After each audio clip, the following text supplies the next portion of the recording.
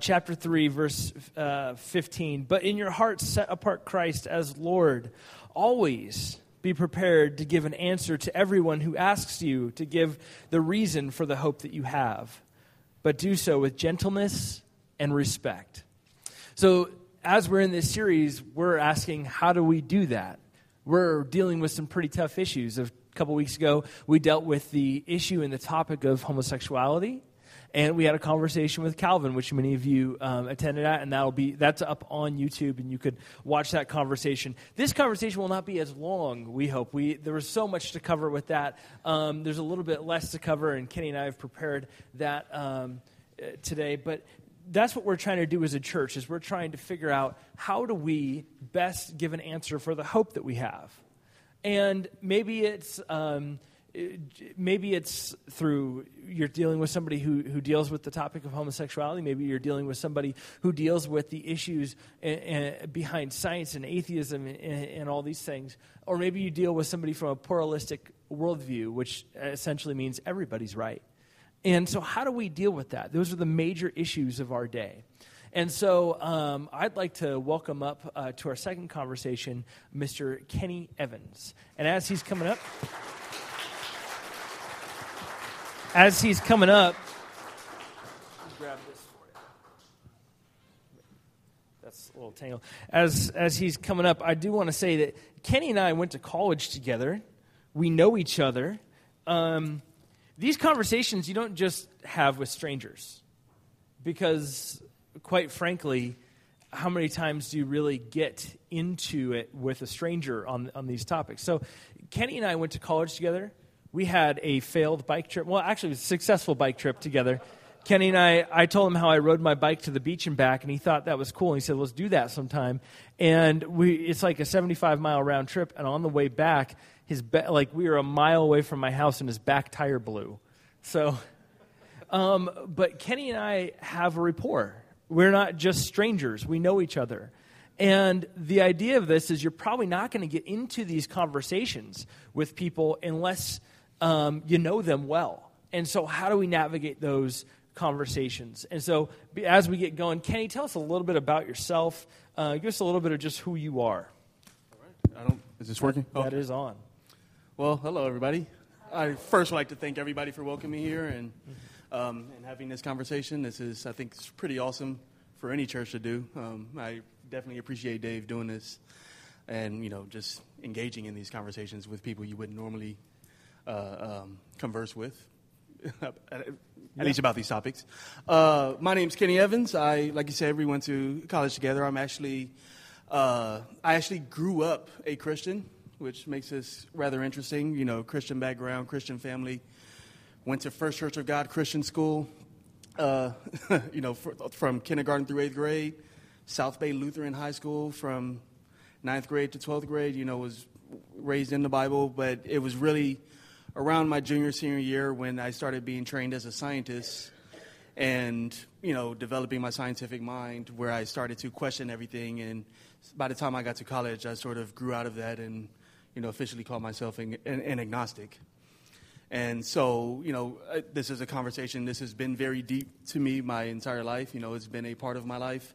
I absolutely enjoy engaging in these conversations with people who like to have them with me. I have legitimate questions. I'm not one of these atheists who just hates all Christians. I mean, everybody in my life is a Christian.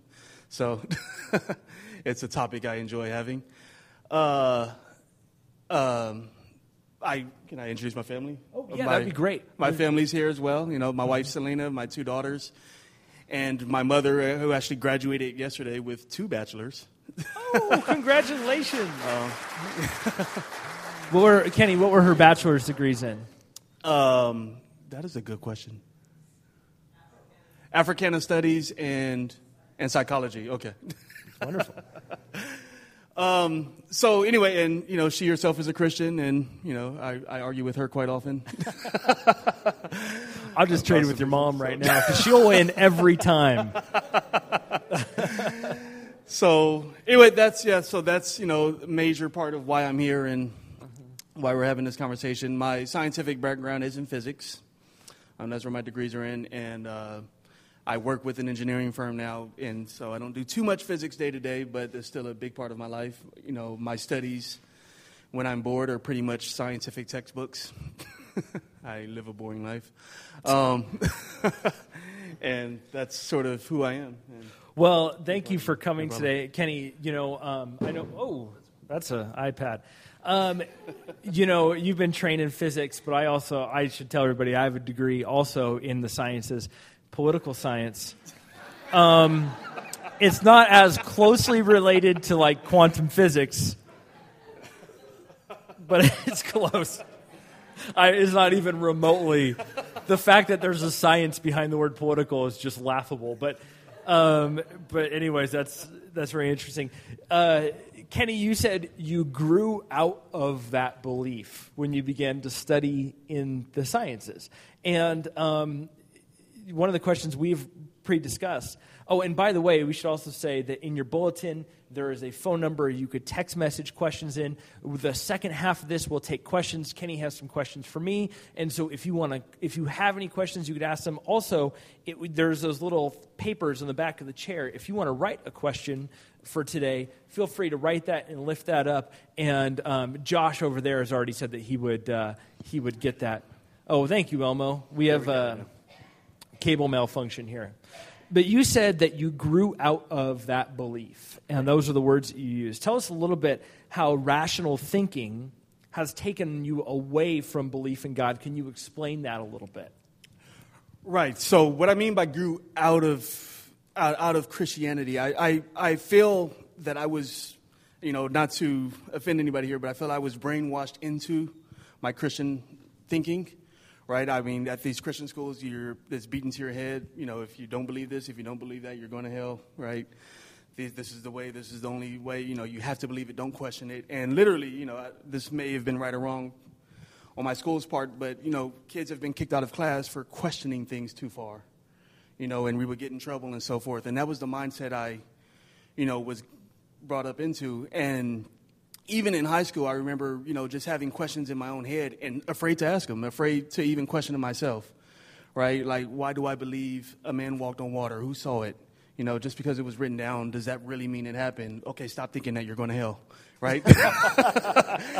And hell thoughts. It was, it was a scary thought, and I think that prevented me for years from really questioning things on a scientific level. And I would say it was sort of around the senior year of high school when I just started to, I couldn't ask my teachers, I couldn't ask the pastor of my school. I had to, this right around the time the internet was starting to come to be. I'm old now. Right around the time the internet was coming around, and I would now, go in there, start looking around and poking and asking these questions myself, and I just realized, I don't have to believe what people told me to believe. And to me, there was no scientific basis in anything that I believed, as far as Christianity was concerned. I felt I was forced to believe things that just didn't make sense, things that don't happen, right? People don't walk on water. People, don't touch somebody and suddenly they become, not blind, et cetera. And these things just don't happen in real life, yet I'm hearing these stories over and over, the same way I believed in Santa Claus at some point. I grew out of it.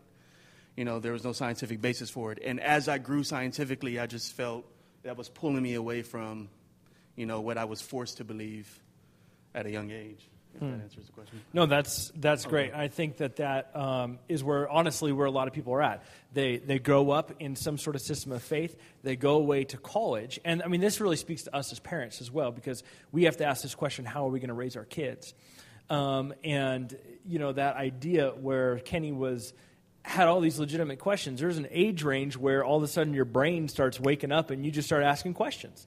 And one, how do you know what you really believe unless you ask some questions? And two, how do you know, unless you address those doubts, I should say.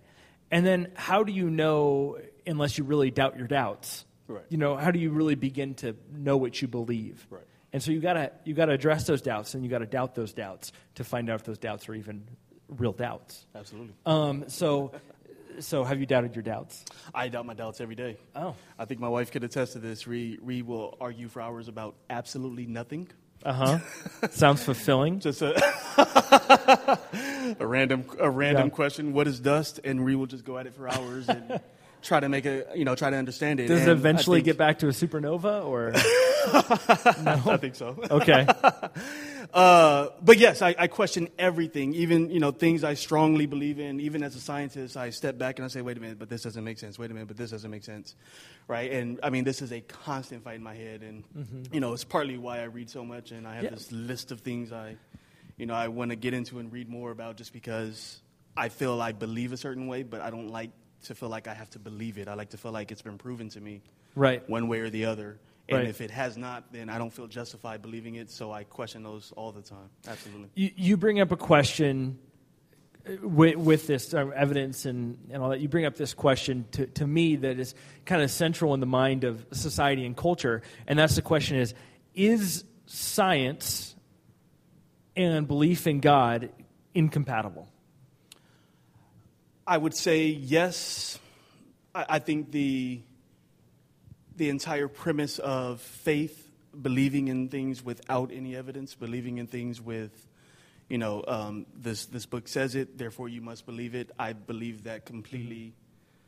Oh, I totally agree with you. Is incongruent with scientific thinking. Oh, I totally agree with you. We agree there, because I don't think anybody ought to just believe the Bible just because because I've said it up here. Right. I think that even the Bible says in 1 Thessalonians chapter 5, it says, Paul basically is like, hey, here's what we said, but test it.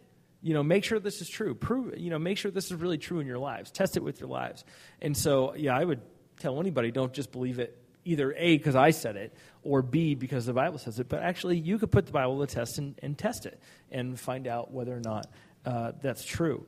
But I think for a lot of years, a lot of people were afraid to address doubts because what if people in the church just left? What if we had this fear, so we never addressed it. And even when you were growing up, I mean, I know when I was growing up, I didn't really grow up as much in the church as you did. But I even remember people asking questions, like in youth group, and it's like, hey, man, it just says it in the Bible. And we came from a culture that completely presupposes authority in Scripture. Whereas now we're in a culture that's completely the opposite. The Bible does not have that authority. And so it's just an interesting place that we're in. So if you're a scientist, agnostic, in other words, you're not really sure whether or not there is a God. Is that how you would define it? I would define it as in, I cannot stand here and say there's proof one way or the other. I cannot stand here and say there's definitely a God, there's definitely no God, right? I think even arguing that there's no God is completely unscientific, right? There's no scientific evidence. Science doesn't speak to that. Exactly. Okay. However, there's no evidence that there is one, therefore I'm going to just stay with the fact that what I don't see doesn't exist until there's evidence otherwise. So I sort of lean into the agnostic atheist realm, right? I'm not the atheist that says there is no God. I believe there's room for just I don't know, right? There's always this third answer. You ask me a question, it's yes, it's no, or it's I don't know. And I would say it's definitely I don't know, but I definitely lean no. Right. Well, I know you're going to get into questions on what I talked about last week with the sciences, but there was that Bertrand Russell quote that I put in there. I'm just curious what you think about that. Bertrand Russell, of course, is the late 19th, early 20th century philosopher, scientist, mathematician, logician, who said what cannot be proven by science cannot be proven at all. I think I sort of believe that. I would say that's sort of my mindset. Okay. If science is unable to answer it, maybe it's just one of those questions we don't know. We will never know. Okay. Right? So the question then is there anything in life that cannot be proven by science? I guess if you're looking for proof, I would say no, there's not.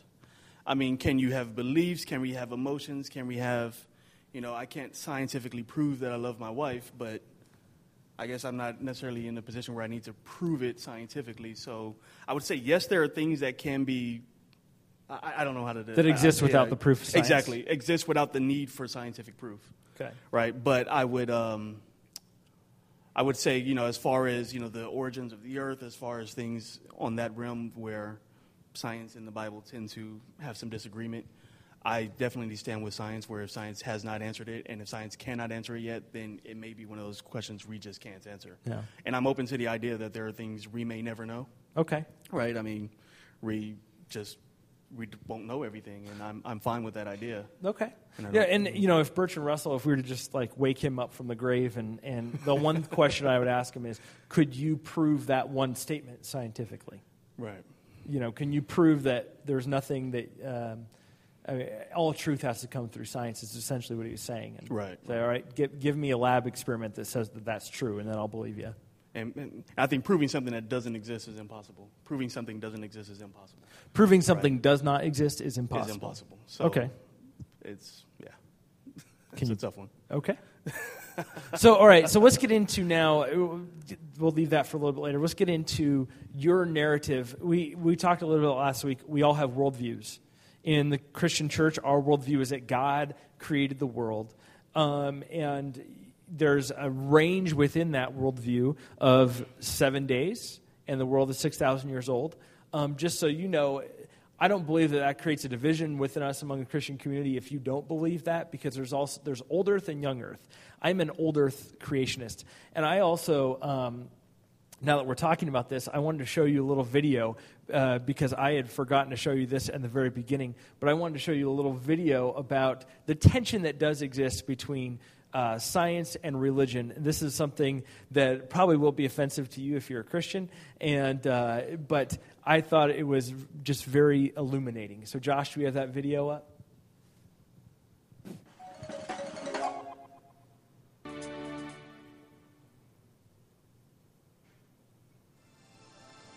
A black hole, an enormous well of gravity in the very fabric of space.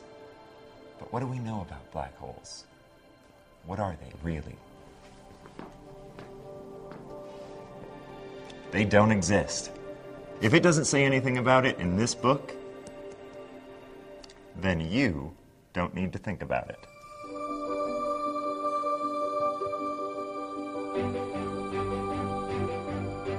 Our vast, infinite universe has been the source of questions since the dawn of mankind. But all those questions can be answered quite easily. The answer is God did it. In this beautiful white church minivan, we can go anywhere. From the event horizon of a wormhole to the picketing of a Planned Parenthood. We all know God lives in heaven. But what do we see when we look to the heavens? Planets? Stars? Constellations? I see something. A man's face. That man is God. So God is just some old white man with a big bushy beard looking down on us from heaven? Yes. Yes, he is. But who created the heavens and the stars? God. And why did he do that? Tisk, tisk, tisk. That's not for you to question or know. We know from fossil records that our planet was once ruled by giant, ferocious reptiles. And what happened to them?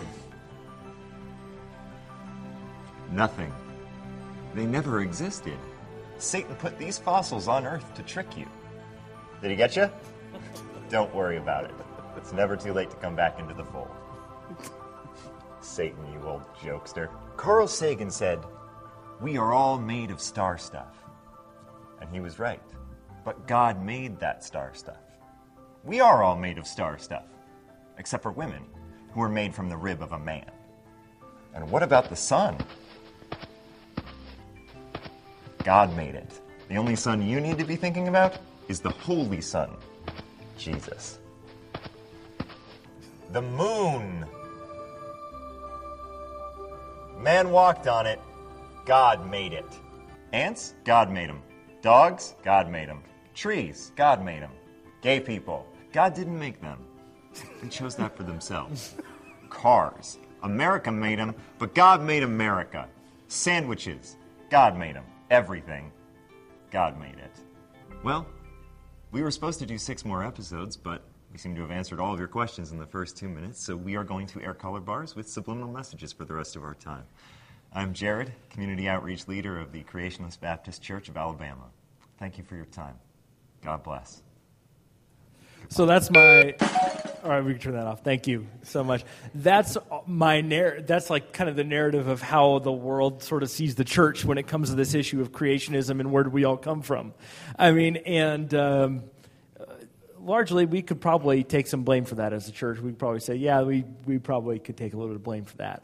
But Kenny, what is your narrative on how the world came to be?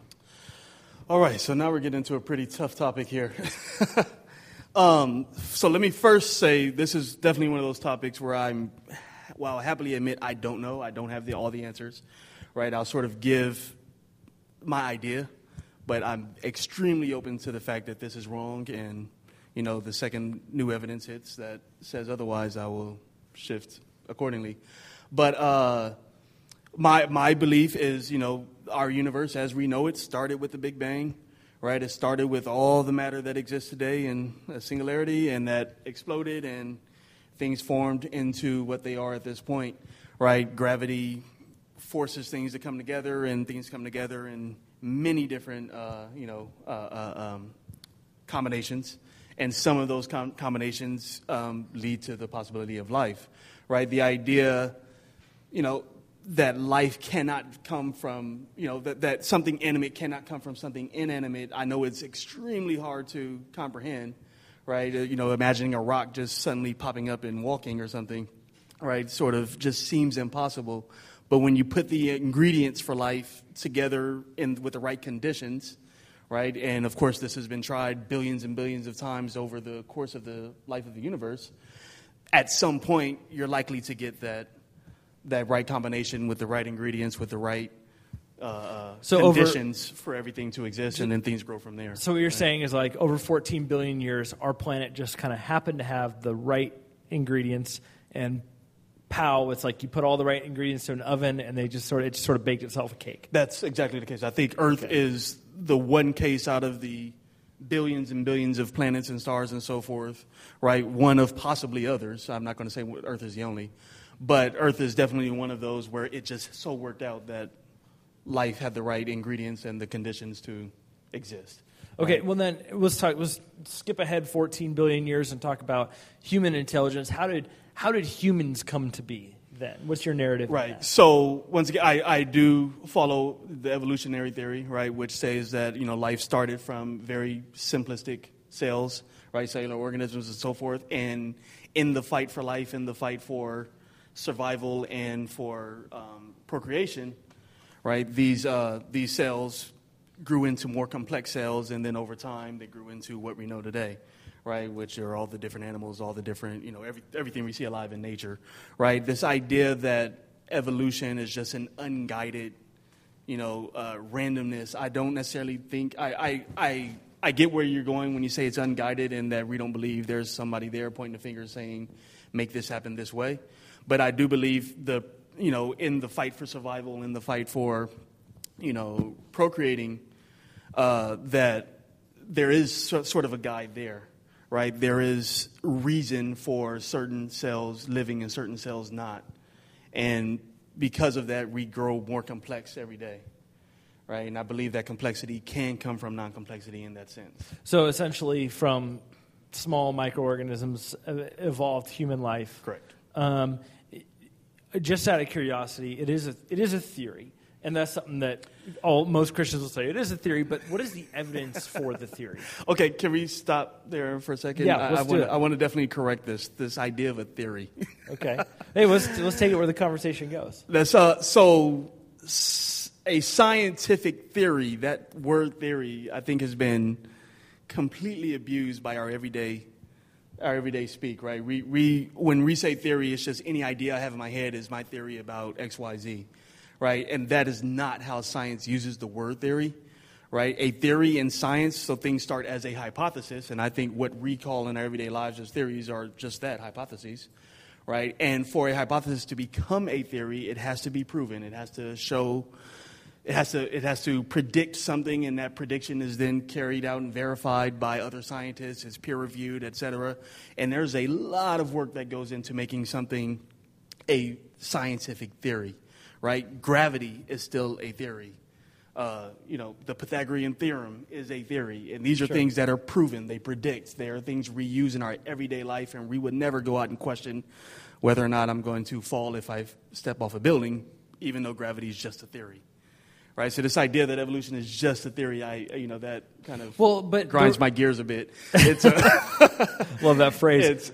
But to push back on you, gravity is reproducible. Absolutely. I could throw something, and every single time it'll hit the ground. Gravity. Right. It works. We know that. Is evolution reproducible? Yes. So I would say yes. Do explain. There are stronger theories than others. Okay. I'll give you that. Right. There's gravity, and then there's the Big Bang theory. Yeah. Right. These are one we can make happen. One is a little more far fetched. But yes, there's actually an experiment. I don't know if any of you are familiar with this, but there's an experiment going on in Stanford with E. coli. Right. It's been happening for a little over 20 years now, where the problem with reproducing evolution is that evolution happens over successive generations, right? In some cases, thousands of generations, and that's not something we're going to see in our everyday life, right? I mean, we get to see one generation, and that's it. So, no, you're not going to see a human turn into something else in our lifetime. That's not going to happen. However, when you take it down to a smaller scale, like E. coli, right, where the generations for an E. coli is about a day. Okay. Right, and they did a study in a laboratory where they set them in different environments, and they watched how these things sort of adapted to their new environments and so forth. And the idea was we can only say it evolved once we can call this a new species, right? Once we can say something has adapted to its environment enough times that it's completely incompatible with its original woman, you know what I'm trying to say. Yeah, it's original makeup. It's original makeup, right? And they found this over and over, right? This has been shown in this laboratory. They found this, and they've set aside now new species of this E. coli that will die when put in the same environment as the original ones. They will not reproduce with the original ones. They are completely incongruent. Now, the percentage chances of it happening, right, the probability of this happening are very low, so they've done this with millions and millions of cells, and they see a small percentage that turn to this and turn to that. But that's predicted by specifically evolutionary theory, which is. Let me push back on that a little bit. Isn't that simply adaptation? Adaptation, but once we go into a new species, that's what evolutionary theory is all about, right? The fact that we adapt enough to the point where we are just an entirely different species from our original makeup, right? So. If ourselves and other apes and so forth came from the same, evolutionary grandfather, if you say, we came from the same species at some point. Yes, we adapted enough, to our environments and to whatever we needed to adapt to the point where we are now completely different species with different strengths that allow us to succeed in the universe, in the world. Right? So, apes are strong, so they succeed. We're smart, so we succeed, et cetera. But that's all evolutionary theory is. We adapt enough to the point where we are a new species. Okay. Right? Very, very interesting. I guess one of the questions that kind of comes up from that is, I don't know this experiment, so I can't speak to it necessarily, but it sort of seems to me like the experiments that have been done, 1A would take a very long time to produce human intelligence and life. The fact that we're conscious of ourselves is incredible. And 2, a variation of the species, all the different kinds of species out there. 3, it seems like some of the experiments that are done are sort of, they pop in the variables for the outcome. And there was like a Cambridge study, I'm not sure if you're familiar with this one, where they popped in 4 laws. Or 3 laws. Yes, with the dots. Yeah, the dot matrices and stuff like that. And I know they came out and said, look, it's true. Evolution is true. We popped in these laws, and all of a sudden there's this infinite amount of space, and all these dots lit up. And it's true. There were a huge species over billions of years that have popped up. But my problem with that is, where did the laws come from? If you keep taking this back, if you keep asking these questions, okay, great, where did these cells come from? Where did all this stuff come from? To me, it points back to an intelligence.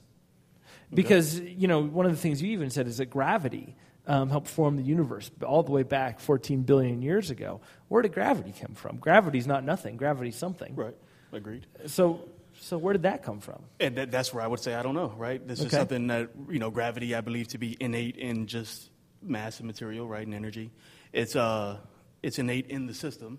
Mm-hmm. Where it came from, how it exists, I don't know. But I would also take it back and say, for me, God doesn't explain that, right? Because now I'm going to say, well, it had to have a creator. That creator must be this higher intelligence, which in our case is real called the Christian God. So who created the Christian God then? Yeah. Right? But we're willing to throw that logic aside now and say, well, okay, God always existed. God didn't need a creator, etc.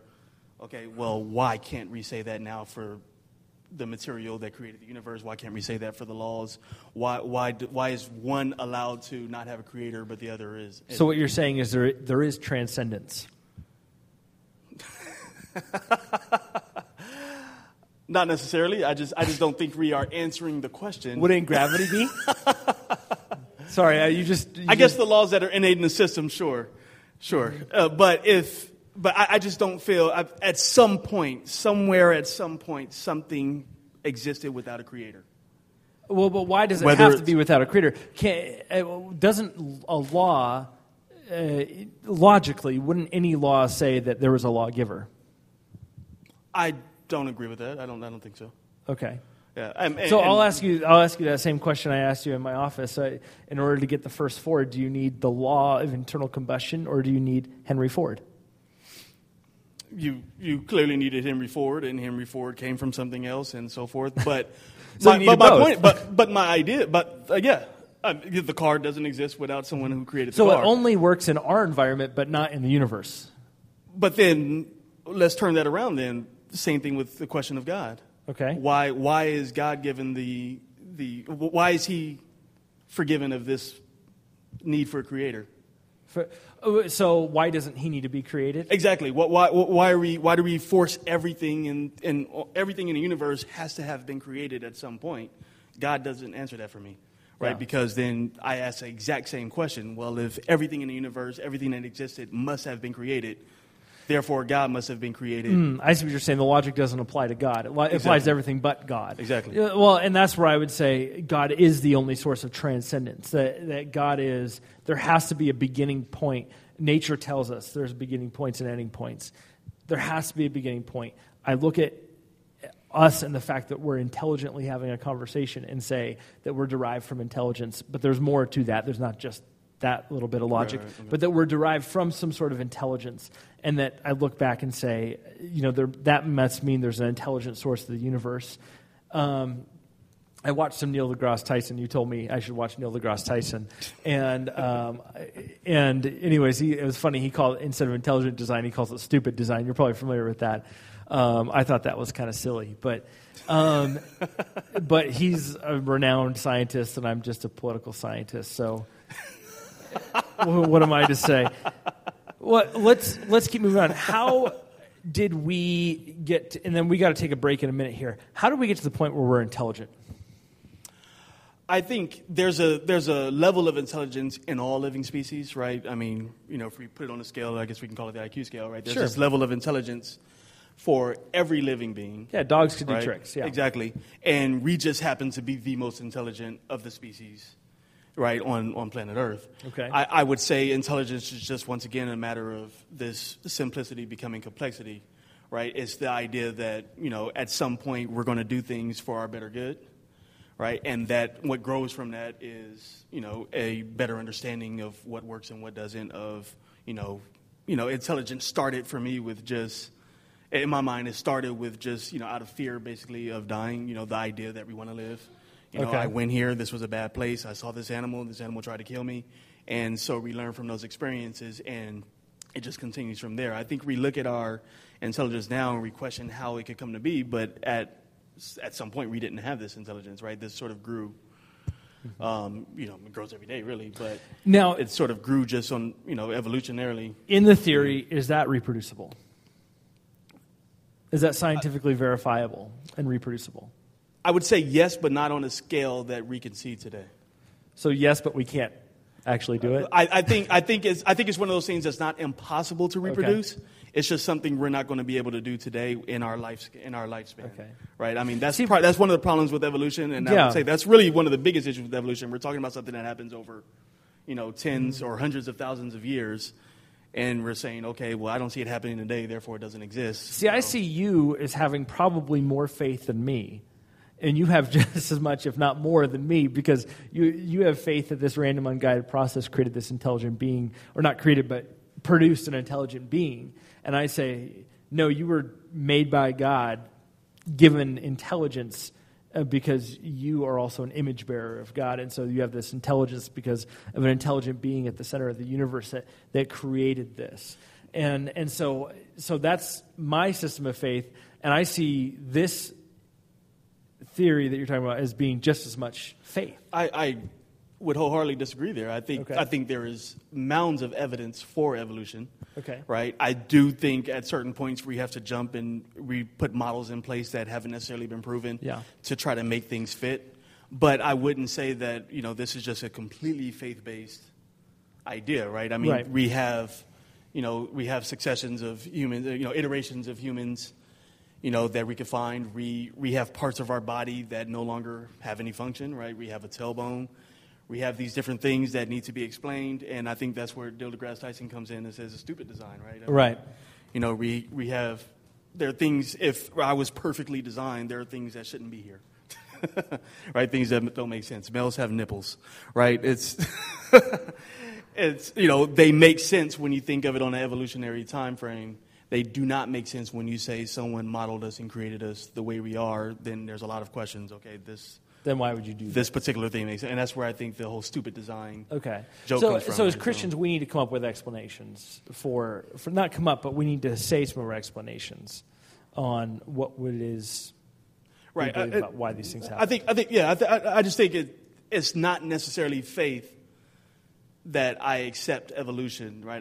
I'm accepting it as a scientific theory because there's evidence that shows its validity, right? Is it the end-all, be-all theory that's going to answer everything? Maybe not. Theories change. Theories have been proven wrong, right? That's why it's not a postulate. It's not a fact. It's a theorem still. Sure. It can be proven wrong at some point. I'm open to that idea, but I think right now it best describes the nature of the universe, or the nature of life on Earth, I should say. And to me, everything else is really not evidence-based. It's really just... I wanted to bring up that one question that Darwin had of himself, and I was trying to find the quote that he essentially says the nagging doubt is about if we had intelligence adapted from a species or from apes, then... it says, within me, the horrid doubt always arises whether the convictions of man's mind, which have been developed from the mind of lower animals, are of any value or trustworthy at all. Would anyone trust the convictions of a monkey's mind if there were any such any convictions in such a mind? So how can we even trust our own knowledge? Can we just be wrong? We absolutely could be. I think how do we know we're not just all part of a big dream? I think, therefore, I am. In the largest person's mind. Rene Descartes figured that one out. Exactly, right? Yeah.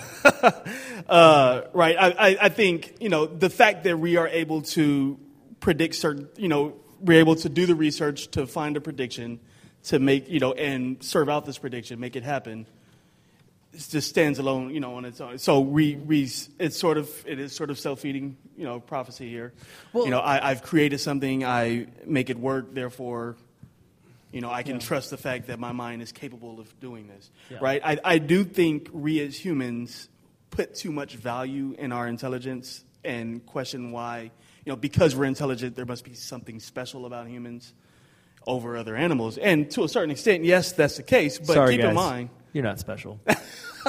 But keep in mind, every other animal has some attribute that they excel in, which makes them successful as well, right? There are other animals who are strong, and that's the reason they succeed as a species, right? There are other ones that are we could go for days on the different attributes that make them, and humans just happen to have more intelligence than other animals. Mm-hmm. So that's what makes us successful as a species. Okay. Right? But the fact that we are intelligent, the fact that someone else is, another species is stronger, the fact that another one can jump higher, run faster, et cetera, right? These are all attributes that should not necessarily just be, thrown to the wayside because we say, well, we're intelligent, therefore there must be something more to us than these other animals. Well, not necessarily. Right, I think the idea that we're special is nice. But I think that's one of those things that could be proven. That, there is something special. I mean, Aristotle said man is by nature a political animal. In other words, a polis inhabiting creature, somebody who lives in community because it's the most rational thing to do because we need each other. Right. And while there are little communities of hyenas that attack other animals together, little communities of other animals, that's something special about us, that we're rational. We build systems. Sure, there's other animals that do the same thing, like schools of fish, but we build these very intricate systems of life together. And it kind of shows this whole rationale behind us. All right, I've got to pause this for a second because we've got to. This is church. We take offerings in church, and not just because we want people's money, but we actually do believe that it is a God-ordained thing to be generous with what we have, and we believe that God has given us what it is that we have, and that we ought to give back to that. And Pastor Earl is going to come. He's got a microphone. We're just going to take a quick breather, give you guys a mind ease, and then we're going to talk some other questions.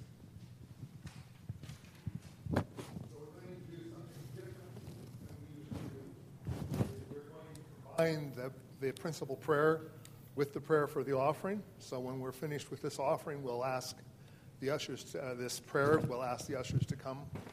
As we think about this particular week, I would remind you to continue to pray for Myrtle. She continues with us. That one's not working, huh? Oh, right. You weren't good. Close enough. Oh, okay. Well, anyhow. So here we are. My father would say that if I need a microphone, I'm a wimp. But anyhow, we want to remember Myrtle. She continues on, and we want to be praying for her. Bill Jenkins, we're expecting him to come home tomorrow, and we're glad that Orpha's here. We've been missing Orpha, and we're glad that she's here this morning. And then we'll continue to pray for her and for Bill and the family. Our principal concern right now is for Bill, but as you know, if you've been a caretaker, those who are taking care of them also are in need of prayer because of the stress and the energy that it takes to do that. And then the stepping stones, Alicia has 5 children. She passed away, and she worked with them, and we want to remember her. And then another person that some of you will know. She came to our office often for certain services. Angelina. The thing I would say about Angelina is every time I saw her, she was upbeat. And she had every right not to be. And she was always positive and always upbeat. Well, she passed away this week as well. So we want to remember her family as well this week. However, aren't you thankful for air conditioning? We need to think about the blessings that we have and what we have been provided. God has been good to us in those areas. Will you stand with me for prayer?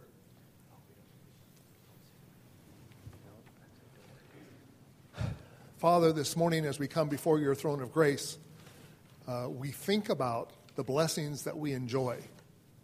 And we want to thank you for those things that we are able to enjoy on this day. So I ask that you'll be with us and that you will help us to see the positives in the world around us. This morning as we pray, we do remember Myrtle. We ask that you'll continue to be with her. We think about Bill Jenkins. We ask that you'll continue to be with him, that you will continue his recovery, that it won't be that long until he's able to rejoin us.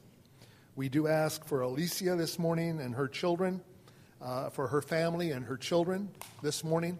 And we think of Angelina as well. These are people that are important to others, and those others are having to adjust to the fact that they're not there. We also this morning think about our president. We ask that you'll be with him, with our Congress and our courts. We ask for protection for them and wisdom. And then, Father, we're thankful for the resources that you provide us individually.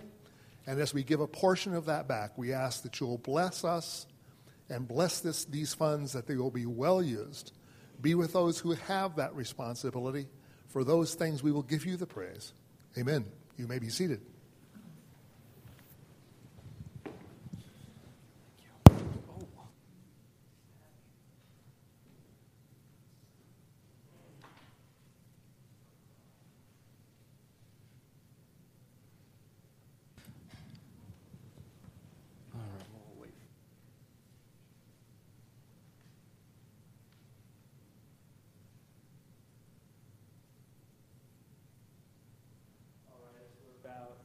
As we're about finishing up here with the offering, we'll just jump right into a couple more questions. I wanted to ask you, Kenny, what is bothersome with the way that Christians kind of approach this issue? Because we saw the video. We know that the world has an issue with the church. I mean, we kind of scream like, evolution in schools, this is bad stuff. We need intelligent design. What's wrong?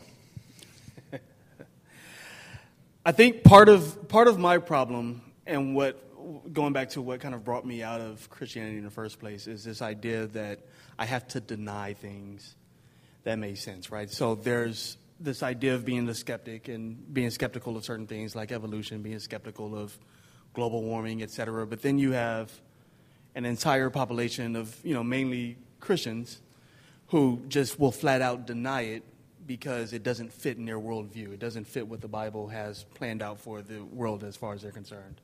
And so regardless of how much evidence piles up, especially for something like, climate change, regardless of the evidence that piles up, regardless of the scientific community coming to a consensus on this and so forth, we can just still say no, because the Bible wouldn't allow this, et cetera, right? And while I definitely think we should all be skeptics, right? And, as a scientist myself, I'm skeptical of everything I'm told, everything I hear. When it turns into just flat-out denial, right? It's no longer skepticism anymore. It's just flat-out denial because I have a belief in something else, right? And so now I'm willing to throw away any scientific evidence based on my belief. And that's where I think, that's where I go crazy, I would say. Yeah. Well, and I think that really speaks to the Bible verse I shared earlier. It's always be prepared to give a reason for the hope that you have. And, as Christians, we need to be prepared for that. We need to be ready for that.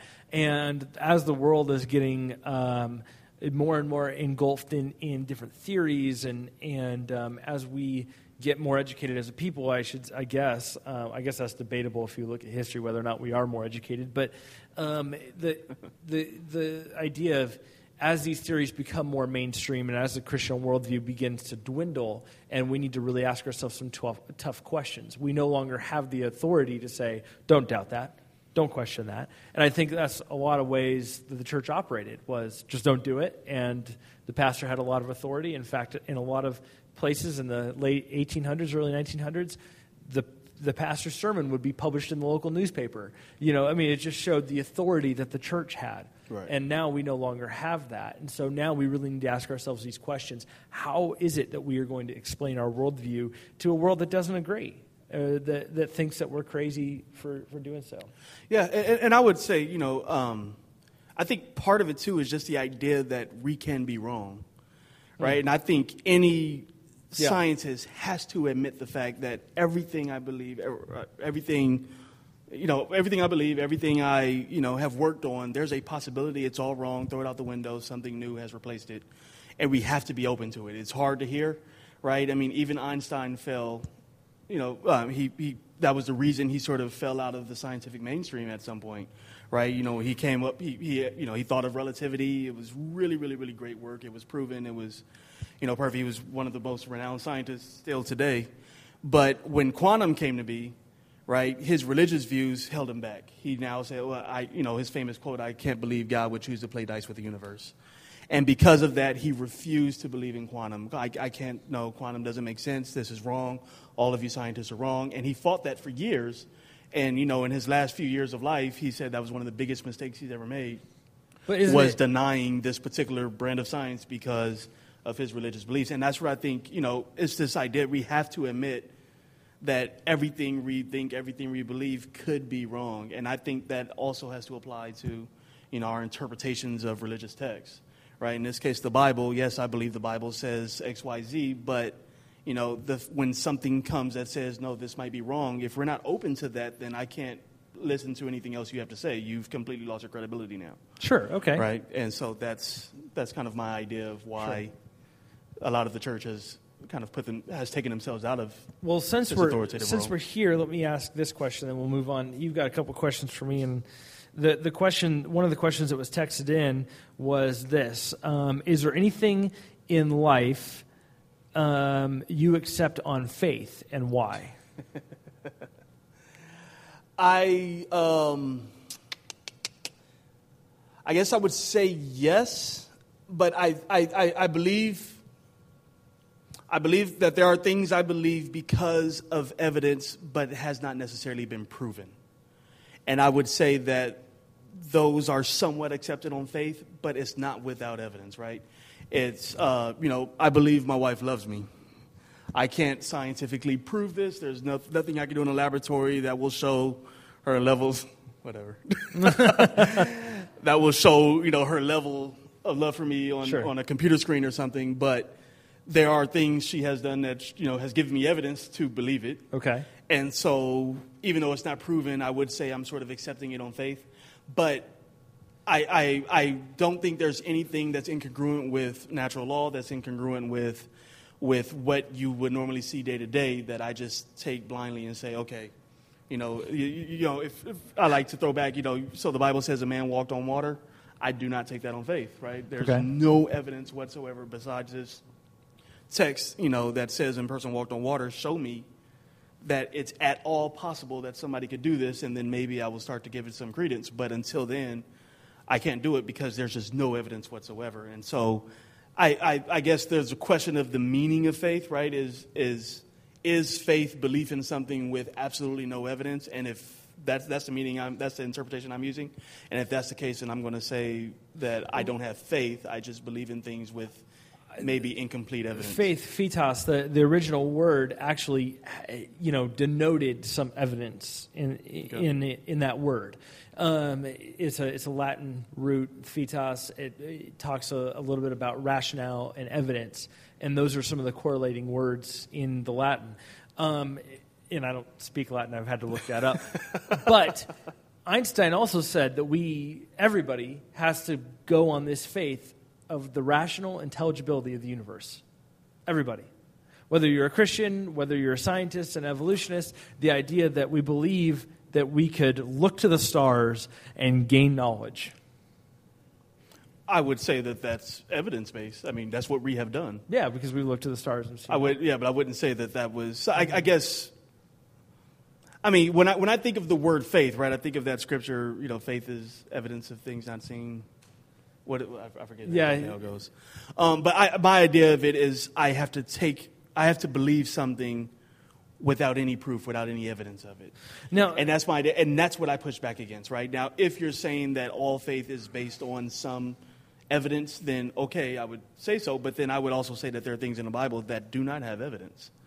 Right? I think we have to accept that fact. Well, we'll talk about that in just a second. Why is that evidence okay, but the evidence of my changed life not okay? What do you mean by that? So, the rational intelligibility of the universe, we could see stars, we could derive math equations for orbits and all kinds of things. But why is that evidence okay? You said there's evidence for the rational intelligibility of the universe, which I'd absolutely agree with you. Yep. And I would say some of the evidence for God is, the church, that we've existed 2,000 years, that something did happen, the resurrection of Jesus, and I think there's good evidence for that. But why is my story, is it because it's subjective? I would say it's largely because it's subjective. Okay. Because I could ask someone who's a devout Muslim the same story, and they're going to, who had a changed life, who wholeheartedly believes they have seen things and experienced things that gives them proof in their mind that Allah exists. And that's what they go. And you could say the same with any other religion, right? So I would say it's very largely subjective, right? Everybody I go who has a changed story has some belief as to how that story came to be, right? And I think a lot of it is based on what we want to believe as well, right? Okay. It's either, a lot of it is what we grew up believing, but a lot of it is just what we want to believe. We like the idea that there's somebody there, looking after my best interests, looking after, guiding my life and making sure I'm on the right path and so forth. And so we attribute everything that happens positive in our life to that. But in everybody's experience, it's attributed to whoever they believe in. Right. And so because of that's why it kind of lost its credibility there. I think it's way too largely subjective. Okay. All right. Well, the last question I have, and then we'll kind of talk about some of your questions, and then there's one more audience texted question. And the last question I have is, are we all delusional for praying? I mean, Pastor Elkin, we prayed for people in our church. We believe that prayer makes a difference because largely we believe that there's more to nature, that there is a supernature. Okay. And so we believe that God can infuse a new event into the system and do something about it. So are we delusional for praying? Yes. I'm sorry. Sorry. You guys can all just go home. You're delusional. So first of all, yes, I don't believe that when you pray, there's some supernatural being there listening. But I would say, even just looking at it from an evidence standpoint, right? When we pray, sometimes the answer is yes, sometimes the answer is no, right? Good things happen, bad things happen. When you don't pray, good things happen, bad things happen, right? And so where's the evidence that says, well, when you pray, you're more likely that good things are going to happen. It's more likely that good things are going to happen versus bad things happening, right? I don't know if there's been studies of that nature, but the fact that prayer doesn't necessarily give you any particular outcome, right? It kind of takes away some of the credence for prayer. And I would also push back. How do we know the answers to our prayer are not just our own subconscious, or what we want to hear? I've heard too many people say that they heard God tell them to run for president, right?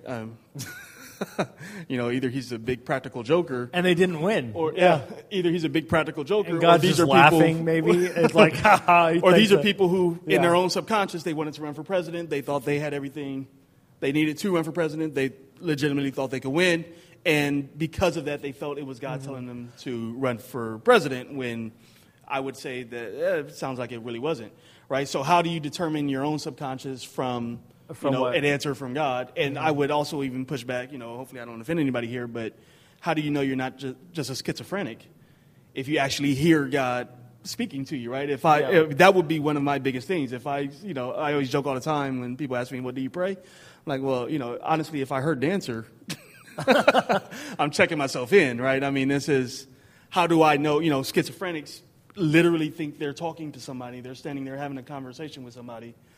How do I know it's not one of those cases? And it's too easy to just say, well, this is God talking to me, right? And so I would say, I don't want to say delusional. I think that word carries a lot of connotation, but I do think that a lot of times we're fooled into thinking that it's something greater than us speaking to us, when a lot of times it's just us.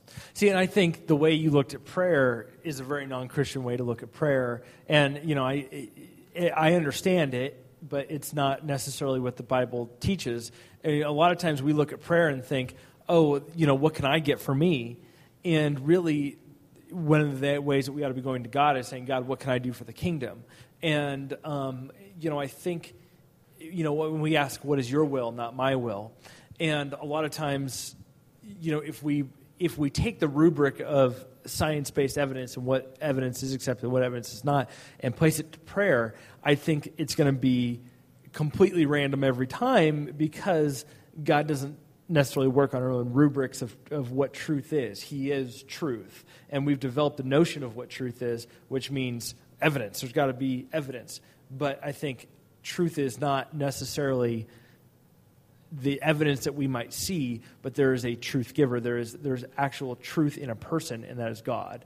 And I know that's like that's a whole other discussion. Sounds like a cop-out. And it is. It does sound like a cop-out unless I could really develop that a little bit more. But we've got 5 minutes before our service normally ends, but we've got some more questions. So we're going to ask you to bear with us a couple of minutes. I promise we'll get out of here before noon. Go ahead, fire away. Fire away. No, you had a couple things. Okay.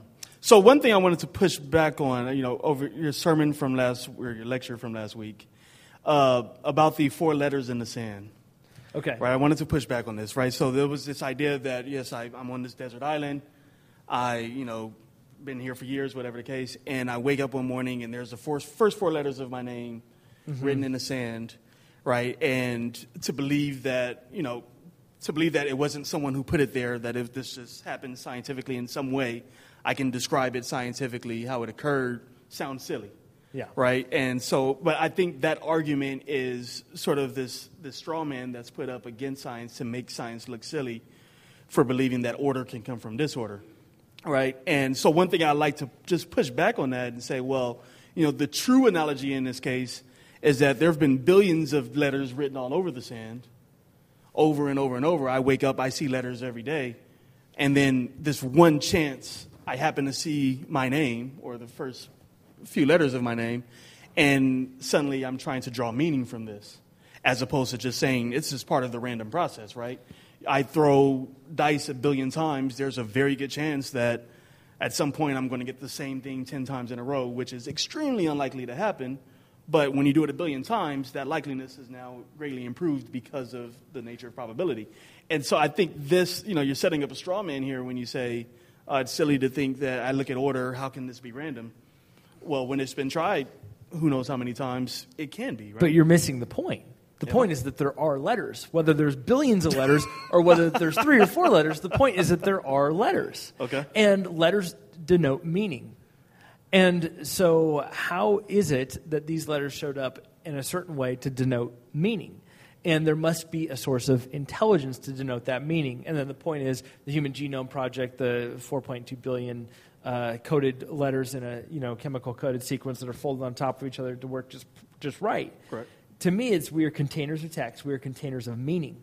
That to say that arrived simply through an evolutionary process is crazy to me. In fact, there's been studies done, and the monkey on the typewriter, 100 monkeys typing, and then they double that number every day, but they do this computer based to say how long would it take to write the 23rd Psalm, which is like a 10-line or 12-line Hebrew poetry, and it was something like 10 to the 1000th and 24th power, which is longer than the 14 billion years of creation, to show like how if you could actually like create a sequence of letters that denote meaning. My point is there are sequence of letters that do denote meaning within us, and that those letters existed in the first place. I don't think that's a straw man. I think that what we're saying here is look, there's something here that denotes meaning. Like, why do we look at crop circles and say, oh, there must be something intelligent there? When really it's a guy with a stick and pushing down crops. Right. Mm-hmm. Okay, but I guess I would push back once again. That goes back to the, right, so if the letters had to have a creator, then once again, why do we say that they needed a creator when I'm we're saying the that letters point to intelligence. Right. But what I'm saying is it doesn't have to, right? I think it may be hard to believe because we're not seeing something happening 1 billion times. Yeah. But it's one of those, if I just had these letters and I keep throwing them out there, billions and billions and billions of times over, eventually I might see my name. And if I now take that and draw meaning from it, I think that's, I can't say, okay, well, this had to have order. There's no way this could have happened without somebody making it happen. And I throw back and I say, yes, right? This probabilistic argument of, whatever the numbers were, 10 to the 24, right on that order, for this to happen, don't forget, we now have to multiply that times not just the time span, but every combination of it possibly happening within that time span, right? So if there are, there's something, I think they estimate a 10 to the 100th particles in the universe, well, now we need to multiply this probability out by this, and now it becomes a lot more realistic that it could have happened. The miracle discussion needs to happen, and we probably need to. That the problem is we don't have time for it, and we probably should have spent a little more time on that. But maybe at one point we could have this conversation again with miracles down the road at another point. But I do have some more audience questions. Oh, wait, I think this one might be for me. Do you think that it's possible that God facilitated evolution? Now, my response to that is it depends what you mean by evolution. Natural selection, yes. Natural selection is this idea, and if you read The Origin of the Species does not say how we came to be. It says why we are the way we are right now, right? I mean, that's my... So if you read The Origin of the Species and you read his crazy idea of rock pigeons, I mean, he spends like hours on rock pigeons. He was really obsessed with pigeons. He really is obsessed with pigeons. The guy's weird. He's a freak. But if you read that, one of the things you understand is that people, things change in the environment. So I don't talk about natural selection. Yes, I believe God can facilitate that. Do I believe that God can facilitate evolution? I believe God. I don't want to limit God in one sense. It'd be bad theologically for me to say no, because then it would say, well, I've limited God in what God can do. But I think that it's more likely that God took the dust of the earth. I mean, and I know this is going to demand some evidence, which this will have to be a different discussion. But I think it's more likely, in my opinion, that God could take the dust of the earth and create a human being out of dust and breath of life than we've evolved into being this race and kind of people that can have intelligence randomly by chance and that have no purpose. Okay. I mean, that we're essentially the entire world is purposeless. I think that there's more reason to say that we are a purposeful people than there isn't. That's one of the things I think. Okay. I guess my answer to that would be, I will never say that anything is impossible. Okay. Right? Is there a possibility that some supernatural being, right, in our case God here, facilitated evolution and so forth? Absolutely. I would definitely put it out there as a possibility. I would say that there's no evidence to believe it, so without that evidence, I'm not going to believe that that's the case. But is it possible? Sure. But I also think Genesis specifically says that did not happen. So if there is a supernatural guidance for evolution, then it would not be the Christian God as displayed in the Bible, right? I mean, the idea that he took sand and made man, took the rib, made the woman, that's not evolution. I do think evolutionary biology, not the whole of evolutionary biology, but I think evolution as getting your worldview of humans came from a guided and random process versus the Christian perspective. I think those are fundamental polar opposites. Yeah. I would say that. Now, we got to talk for one last thing. And this is, again, a huge can of worms. But we won't get too far into it because we got to wrap this up. Do you believe religion, generally speaking, has a net positive or net negative effect on humanity? And I'd like us to both be able to answer that question, so go ahead. That's a tough one. I would say a net positive. I think giving humans hope, giving humans a reason to believe, in a lot of cases, just pure crowd control, right? Even if it's delusional. Yeah. Crowd control. There's a huge part of the population that specifically don't do crime, specifically won't murder, etc., because they believe. You're welcome. In this.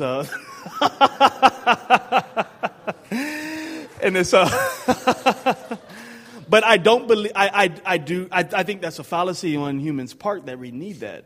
Okay. Right? I mean, I, as an atheist, still have no interest in raping, killing, etc. Right? I'm able to draw some moral code for myself without this fear of hell in the end. Right? So I don't think it's necessarily needed. But there are obviously parts of the population that do. Now, there are also, I think, a lot of negative impacts, because of religion. I think it's held us back scientifically, and a lot of different, there's a lot of different experiences there that we could talk about. I do believe it's, just you guys had the homosexual debate or discussion 2 weeks ago. I think, religion has played a very large role in keeping certain groups of people. What's the word? What am I trying to say here? Don't worry about it. Ostracized from the community, keeping them, making sure that we have these minorities that need to be oppressed in every sense. And throughout history, which group has been oppressed has been changed, whether it was based on race, whether it was based on, there was a time when they thought all left-handed people needed to be killed, right? This was based on religion. So there have been a lot of... That was true. Yeah. Sorry, lefties. No, I'm kidding. I joke because my wife is lefty. I say, well, if we go to church... well, you're here, and nobody pointed it out. Let's. John Lennon said, "Imagine a world with no God above us, no heaven above us, no hell beneath us. Imagine all the people living just for today." He imagined this world. He painted this picture of imagine a world without religion, and how great it would be. But I'd like you to imagine a world for a minute without atheism. And how great that might be. Without Stalin, who killed maybe 20 million people. Okay. Without Pol Pot, which was actually an atheistic deal there. And I would argue Adolf Hitler, definitely not a Christian. If there was any religious inclination, it would be the cultic Northern Ireland pagan beliefs or Nordic beliefs. Pagan Nordic beliefs, not Christian beliefs. Whenever you take an altar to church and replace the Bible with Mein Kampf, I would say you are not a Christian. And replace the crosses with swastikas, which he did in the German church, I would say you're not a Christian. But I would say... but definitely not an atheist. Well, maybe not. I want to push back against that. Maybe not I wouldn't say he was a Christian, as far as... as far as how we define Christian today, I wouldn't say he was a Christian, but he definitely believed in a higher power. I think he believed in that higher power was himself. But I would also push back and say, we could throw out bad atheists all day. We could throw out bad Christians. We could throw out bad for any culture, right? But I think there's an argument also, was it because he was an atheist that drove him to do what he did? Right, because we can talk about, the guy that blew up the Oklahoma, what's his name? Timothy McVeigh. Right, who was specifically driven by his religious and his political beliefs and so forth. And it was because of that belief that he felt he needed to do what he had to do. Yeah. Right, the Crusades were driven by what my religious beliefs were. Whereas, we could, Stalin... Definitely, again, we can full-blown atheist. We can talk about history all day because I disagree with you on a couple of those But it wasn't points. like he was sitting there reading an atheist Bible saying, okay, I need to go kill these 20 people because my no God tells me to do this, right? My no God. So, God didn't tell me not to. If we're going to... Okay. No, I'm joking with you. But, I want to be very careful about picking out bad parts of any group and saying this represents the group. Well, and see, my point there is sin. My point there is, yes, there's been bad Christians. There have been delusional Christians who have blown things up. Look at the guy, whenever you stockpile weapons. And I'd go back to this idea of faith. What is their faith? I would say they have a blind faith. Blind faith stockpiles weapons and shoots at FBI agents. Blind faith takes airplanes and puts them into the Twin Towers. But faith based on evidence that Jesus is God, it does a little bit different, and to me, it shows up in people's transformed lives. There's the evidence right there. I've got all this evidence right here, and there's more people that are on vacation, but evidence. And I will definitely say, one of the things I like to talk about all the time. There are people that I feel make Christians look extremely good. Yep. And I truly appreciate it, and I, post these things on Facebook all the time. They restore my faith in Christianity. Yeah. When I meet and converse with some people, and then there are other people that, you're the reason. Well, and this is, by the way, this is how the discussion started. Kenny posted something on Facebook. This is actually how the series started. I want to get this right. He posted something on Facebook that I was like, come on, man. And I pushed back on, and then we got into miracles and things like that. So there's two things I want to do now. There were a couple more questions, but I'm sorry, time-wise, we've just got to wrap this up. I wanted to give you a couple books. One, just a little card for coming. Thank you so much. But also, I bought you some reading material. Because I know you're a smart guy and I know you like to read. And I want to talk about these for a second because our initial conversation was that rational thinking took you away from God. And I would like to submit to you that really rational thinking will always draw you towards God. And so I want to get you this book called Miracles, is Belief in the Supernatural, Natural, Irrational by John Lennox. This is a Harvard lecture that he gave, and they made into this little book. I read it in like 3 hours. It's really great. And he talks about how the supernatural is possible. So I want to give you that book. And then the next one is just, there's two of my favorite authors of all time, C.S. Lewis and G.K. Chesterton. These are both like, even though he was not a philosophy professor, he could have been a philosophy professor. They stuck him in English and creative writing because he was good at that, but he also taught courses in philosophy. This has Mere Christianity, The Screwtape Letters, The Abolition of Man, The Great Divorce, The Problem of Pain, Miracles, which is excellent, by the way, and A Grief Observed. This is a big, thick book, but if anybody has ever trained me how to think, it's been C.S. Lewis, and I'd like you to just look at it and see the rationality behind his thinking. It's incredible. And then I am not all the way through this yet, because I got myself my own copy of this, but Orthodoxy by G.K. Chesterton. In the intro, it talks about he wrote this book because people were upset at some of the claims he made, and he is responding to them. So I wanted to give you Christian solid thinkers. I mean, this isn't like chicken soup for the Christian soul or anything. I mean, this is stuff that you need to work on understanding here. Second, we have another video by somebody in our congregation who would like to say thank you for the prayers that he's received from our congregation. And I wanted to share that video with you now and then talk just personally about Kenny for a second.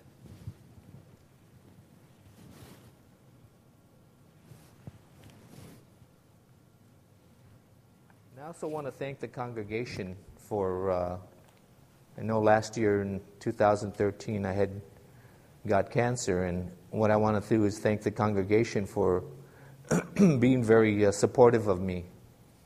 And I know I would show up in my mask and be here and not shake hands with people, sit in the back. And I just want to thank you, because I felt that I should not have been home sitting and just thinking about how sick I was when I was sick, but I rather had been in church than sitting at home and doing nothing. But I want to thank everybody for being supportive of me, and I really appreciate it. That's Danny Lopez, and he had cancer last year. And, a week after Kenny and I got some sushi together and spent 3 hours talking about this, I mean, just a testament to how long we could talk about. We could talk about this for years. We spent 3 hours talking about this kind of stuff. Just a week later, he found out that he was diagnosed with, is it stage 2? Stage 2 testicular cancer. And he's had surgery, so you'll notice he walks a little bit funny and he uses a cane. Try not to bump into him, because he just had surgery last Friday. And he said it would be okay if we prayed for him. And so I would just like you to just join me in a word of prayer for Kenny. And then our band is going to come back up and lead us in one final song. And then Marlia will come up, and Marlia and I will end the service together. So would you join me in a word of prayer for my friend Kenny? Father, I just thank you for Kenny. I thank you that he came today. God, I thank you that we were able to have this discussion.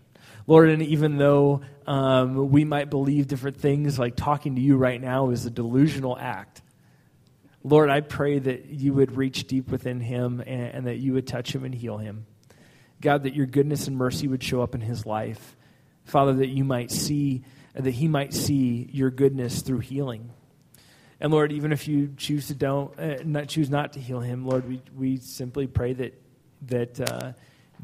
you would show yourself to him and that he might see. Lord, we pray for the doctors, for the family, for each person that's involved in his case medically. God, for all the steps that need to happen, we pray that even getting the appointments, Lord, that would be easy, and that would be a process where he would, all the way from his oncologist to his general practitioner would be, Lord, it would just be an easy process to get in and get the treatment that he needs.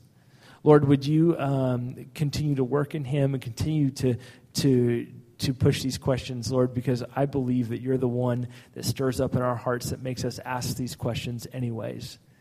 Because as we do, I believe, as we rationally will come back to you and eventually see you. Lord, thank you for Kenny. Thank you for his family for being here today.